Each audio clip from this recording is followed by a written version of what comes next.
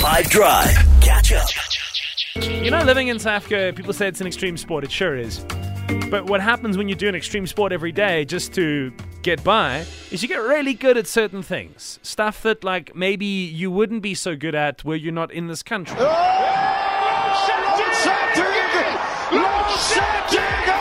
And my question to you is, if we were to make the ultimate Mzansi CV, what kind of, let's say, under strengths do you think that we would all be able to put on there as a consequence of living here? I think one of our biggest strengths as South Africans, for me, for drivers, is just maneuvering through traffic with the taxi drivers. They don't care. They don't have rules. They do what they want. So maneuvering through taxi traffic. And I think, and you know, as a skill, that's like tremendous patience. Mm-hmm. That is exceptional, Vettel-like abilities. Yes. Okay. So tolerating taxis is a skill we all have. Masters of saving power. Yes. Ooh, yeah. And like being able to not just go and look for the nearest every time that there's load shedding, not give up, basically. Mm-hmm. Sure. Where do I even start? I want to do. I think both of my ideas happen on the road. I think dodging potholes is a skill. Yep. 100%. And then also knowing how to travel via public transport, because it's not all that simple.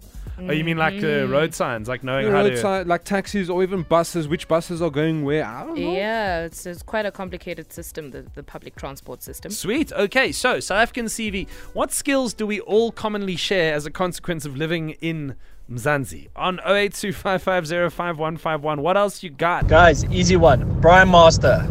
Everybody in South Africa at least thinks that they're a Braai Master, right? What else? It would have to be the ability to see in the dark like a mole. We are brilliant in when it's dark. We can literally, all South Africans can maneuver their way around looking for stuff when it's dark.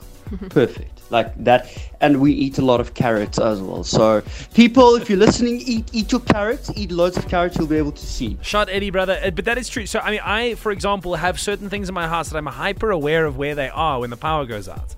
Like, I know in my garden there's a sprinkler at a certain place, and I know to avoid it if my house lights don't go on. And I know like how big my bed is and the space between the bed and the kist. And I swear that I know this stuff. I could get around my house eyes closed, and Ed's the first person who's pointed out that's probably because of all the load shedding we go through. What else? What are we abnormally good at as South Africans as a consequence of living here?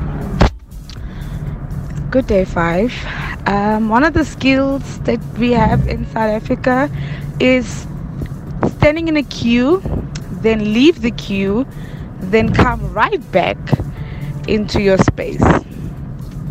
Patience and knowing that things are likely not going to work or be online when we want them to is, yes, another thing that we get really good at as a consequence of being South African. And I think that skill probably goes a long way. We also make amazing music just like this. Catch up from some of the best moments from the 5 Drive team by going to 5FM's catch-up page on the 5FM app or 5FM.co.za.